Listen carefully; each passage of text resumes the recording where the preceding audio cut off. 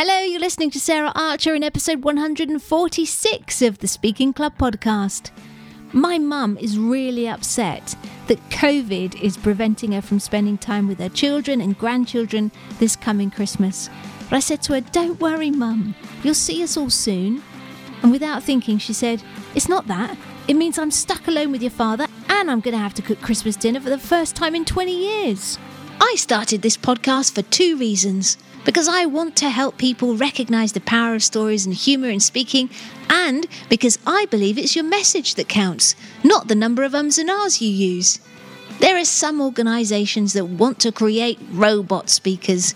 They want you to sacrifice your personality in order to speak perfectly. But I want to let you know that you can be yourself and a sensational speaker.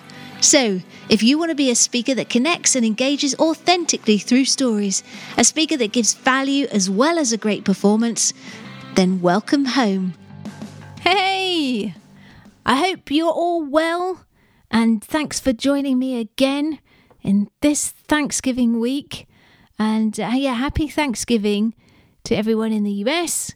I hope that you managed to have some great time with your family and fun and laughter despite this nasty COVID stuff that's happening. Just look after yourselves though and stay safe. So, let me tell you about Marie Kondo. She's a tidying expert and I've been a fan of her for a while, even though when I first heard Tim Ferriss interviewing her a few years before I discovered her, I was like, what? Really? People need help with folding? And so I started practicing, when I eventually sort of came round to the idea of this, I started practicing her techniques, which was about 18 months ago. And I absolutely love the space, the calm, and the good habits that it's created for me and my home. But this episode isn't a promo for Marie Kondo or folding your clothes or chucking out your books.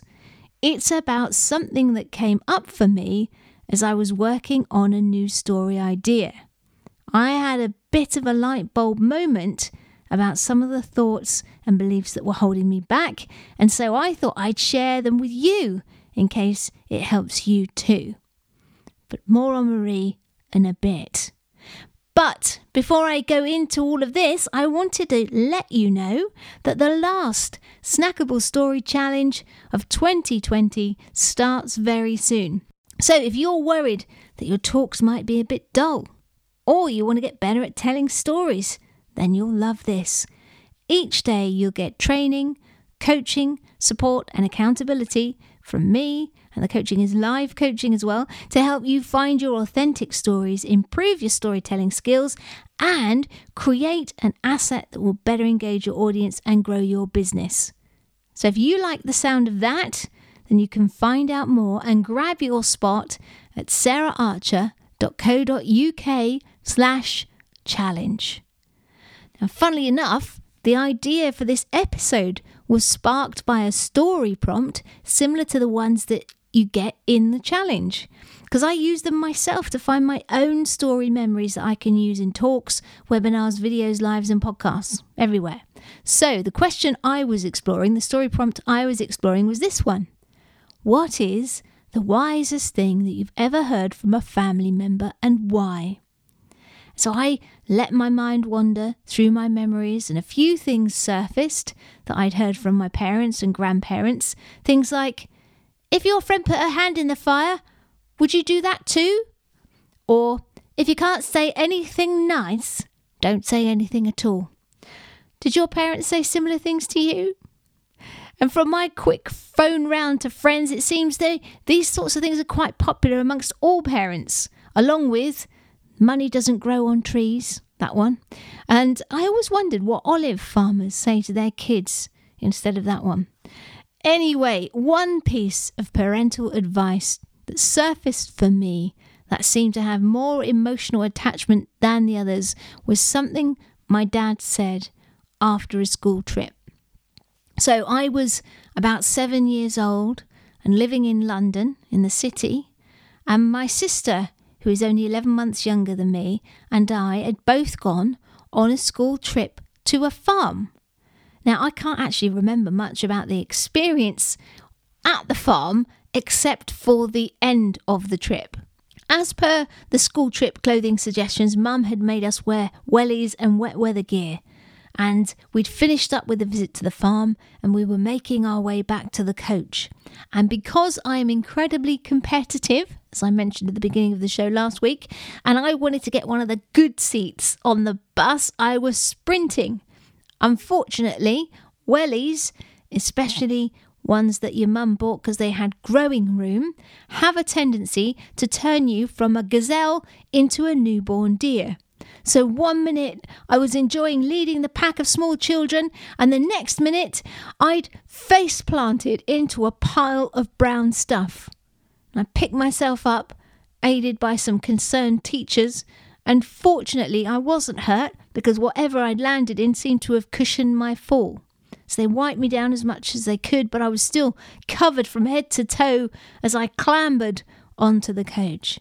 And as I got to the top of the stairs, I saw the expression on the faces of all the kids that had whooshed past me shift from concern to mirth as my sister shouted, "You fell in pig's poo!" And I felt my face flame red, and despite trying not to, my lip was wobbling and I cried. And on top of that, I spent the whole trip back sitting in the worst seat possible next to the teacher. And when I got home, I was absolutely furious with my sister. And I told Mum and Dad what she'd said and that I didn't want to go to school the next day because people would still be talking about it and laughing at me. And I remember my dad turned to me and he said, "Sarah, if they're talking about you, they're leaving someone else alone." Which made me feel better, because I'd always felt sorry for those kids who didn't have many friends and got bullied. So in my mind, that meant I'd be taking the heat off them. And that made me feel like a hero. So I was speaking to my dad about this memory, and I asked him about where he'd picked up the saying from. He said it was Irish, and his mother had said it to him and his brothers and sisters when they got picked on by kids when they were at school.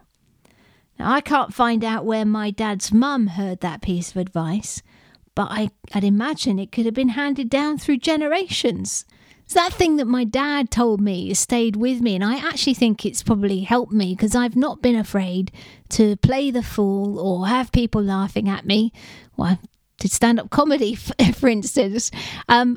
As long as I stay in control. There are obviously times where I'm not that keen at being laughed at like everyone, but it got me to wondering. And then I thought, well, if these beliefs and values that we get from our ancestors are positive and helpful, that's great. But alongside the wisdom, there is often a pile of crappy beliefs and sometimes prejudices that get handed down with them. And often we're not even aware that we've got them. For example, many of us have got hang-ups about money because of the way that our parents related to it. And that could have been going back generations. I remember one of my dad's favourite sayings about money is, "Life's easy for them, they're rich," which has all sorts of baggage and assumptions and beliefs around it, which I'm sure has influenced some of my beliefs. I was doing some research for this episode, and often appearing in the top 3 values that parents want to hand down to their kids is working hard, which has condemned many of us to long hours in the pursuit of success, when working smart may well have served us better. And even if we're aware of these inherited limiting beliefs, there may be some sentimental attachment to them, because they connect us to our heritage, making it harder for us to let them go, even if they don't serve us anymore. So, now we come back to Marie Kondo, because I'm thinking we should treat our beliefs, whether they're handed down or created by us along the way, in the same way that Marie suggests we should handle our clothes. So the first part of her KonMari process requires you to get all your clothes out of your wardrobes, drawers and cupboards and lay them all on the bed. And I think we should do the same with our beliefs and values, starting with those we inherited. Next part of the process, Marie gets you to look at each piece of clothing and decide whether it sparks joy or not. And for each item of clothing you choose to let go of, you hold it and you say, thank you. This is the bit of the process I got a bit carried away with. I had a whole conversation with every item of clothing that I was letting go of. Talk about sentimental. So once we're able to examine our inherited and other beliefs and values in relation to where we are now and where we want to go, we can decide whether they still fit us, whether they serve us, and whether they spark joy. And if they don't, then I think we should acknowledge their help in trying to protect and guide the person we were before, but to let them go because we need something and want something different now. And I realise that this is easy to say and difficult to do for a number of reasons. Firstly, because some of our beliefs may seem harmless on the surface, like money doesn't grow on trees.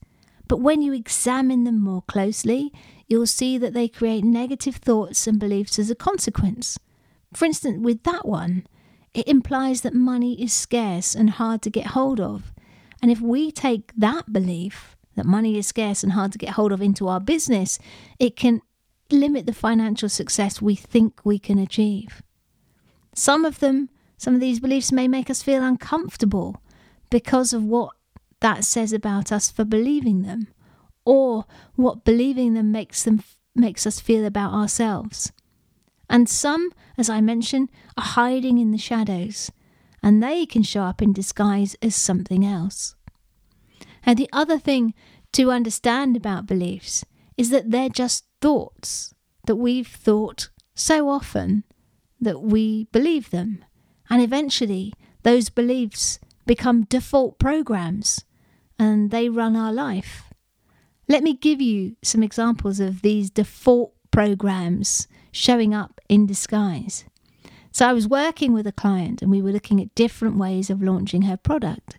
All of a sudden, I could see her expression change and mentally she'd gone elsewhere. Then she came back to the conversation and said, I've just had that thought again. Will I be able to give enough value? And we'd identified in previous sessions that this is her default programming, and it often slows her down and gets in her way and can show up as over-planning and procrastination. So now we've started working on dismantling it. Another client is the opposite in some ways. She's always taking action, but ends up with a million unfinished projects on the go. And this is because her default program is related to money running out, regardless of her bank balance, especially at the moment. And this drives her to chase shiny pennies at the expense of finishing projects that will give her a much bigger financial return. One speaking client had a default program of, I will embarrass myself. And this didn't just stop her from speaking, but in many areas of her life. And we all have these default programs running, and often they're all similar ones related to relationships with people and relationships with money, self-worth, self-image, not being good enough, and so on. The trouble is that even though these thoughts surface regularly, if they're hiding or in our blind spot, we don't tend to see them. And even if we do notice them, it can be difficult to tackle them on our own. And that's because they're often accompanied by an emotion that's unwanted and uncomfortable. It could be anxiety, jealousy, fear, and so on. And so we distract ourselves away from these thoughts. But all the while we keep thinking them. And just like a file or a program we use loads on our computer, our minds create a shortcut to that thought, which means that we get this crap quicker and more often.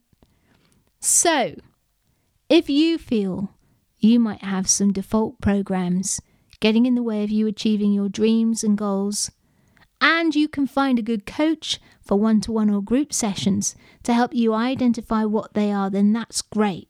But if that's not an option for you right now, then I have a book recommendation that will help you find them and start working on them too. And that book is called 90 Seconds to a Life You Love, How to Turn Difficult Feelings into Rock-Solid Confidence. It's by a lady called Dr. Joan Rosenberg, and it's a great book. I've got it because I've got these programs running too, especially around money, and I'm working through them with this book and a coach as well. So I've put a link in the show notes to the book. It is an affiliate link for Amazon, which means that we get a few pence in the business, but it won't cost you anything extra. And I wanted to share that with you. Okay, so I hope this episode has given you food for thought around your beliefs and default programs and what might be getting in your way or stopping you. And I'm hoping that the story prompt possibly sparked some story ideas too. So here are your takeaways. There are some brilliant things we inherit from our families, but there are also some legacy limiting beliefs that may not be serving us. Just like your clothes, it might be worth having a look through them to see if they work for you today. And if they don't, let go of them with gratitude for how they served you in the past. And know that there are some beliefs that may be hiding or disguised or may be super uncomfortable to face, and you may need some outside help to find them. Right, I'm off. Don't forget to check out the challenge. You get some life coaching with me as part of that, and we may well be able to discover some hidden stuff holding you back there. And thank you again for joining me. And if you do enjoy the show, if you found this one useful, leave a review at ratethispodcast.com/TSC. And until next time, have a wonderful week. Enjoy Thanksgiving if you're in the US. Enjoy Black Friday everywhere else. And don't forget to go out, grab your life by the nuts, and get cracking. Bye-bye. If you want to be more memorable and engaging when you talk, then you need to share more stories. Stories can help you better connect with your audience and their problems and get them leaning in more powerfully than anything else. And short, snackable stories are great to use in pitches, Facebook Lives, podcasts, videos, keynotes, webinars, blogs, in fact, everywhere to share your message and grow your business. The trouble is that finding your snackable stories and confidently sharing them can feel like a struggle. And that struggle can slow you down or stop you in your tracks. But that's where my free Snackable Story Challenge comes in. Over the course of just 5 days, I'm going to give you resources, training and coaching to help you find your authentic personal stories to share and build your skills and confidence in sharing them. Not only that, but the challenge will guide you towards a tangible result at the end and assets for you to use going forward. The next challenge is starting soon, so to grab your space, go to saraharcher.co.uk/challenge right now.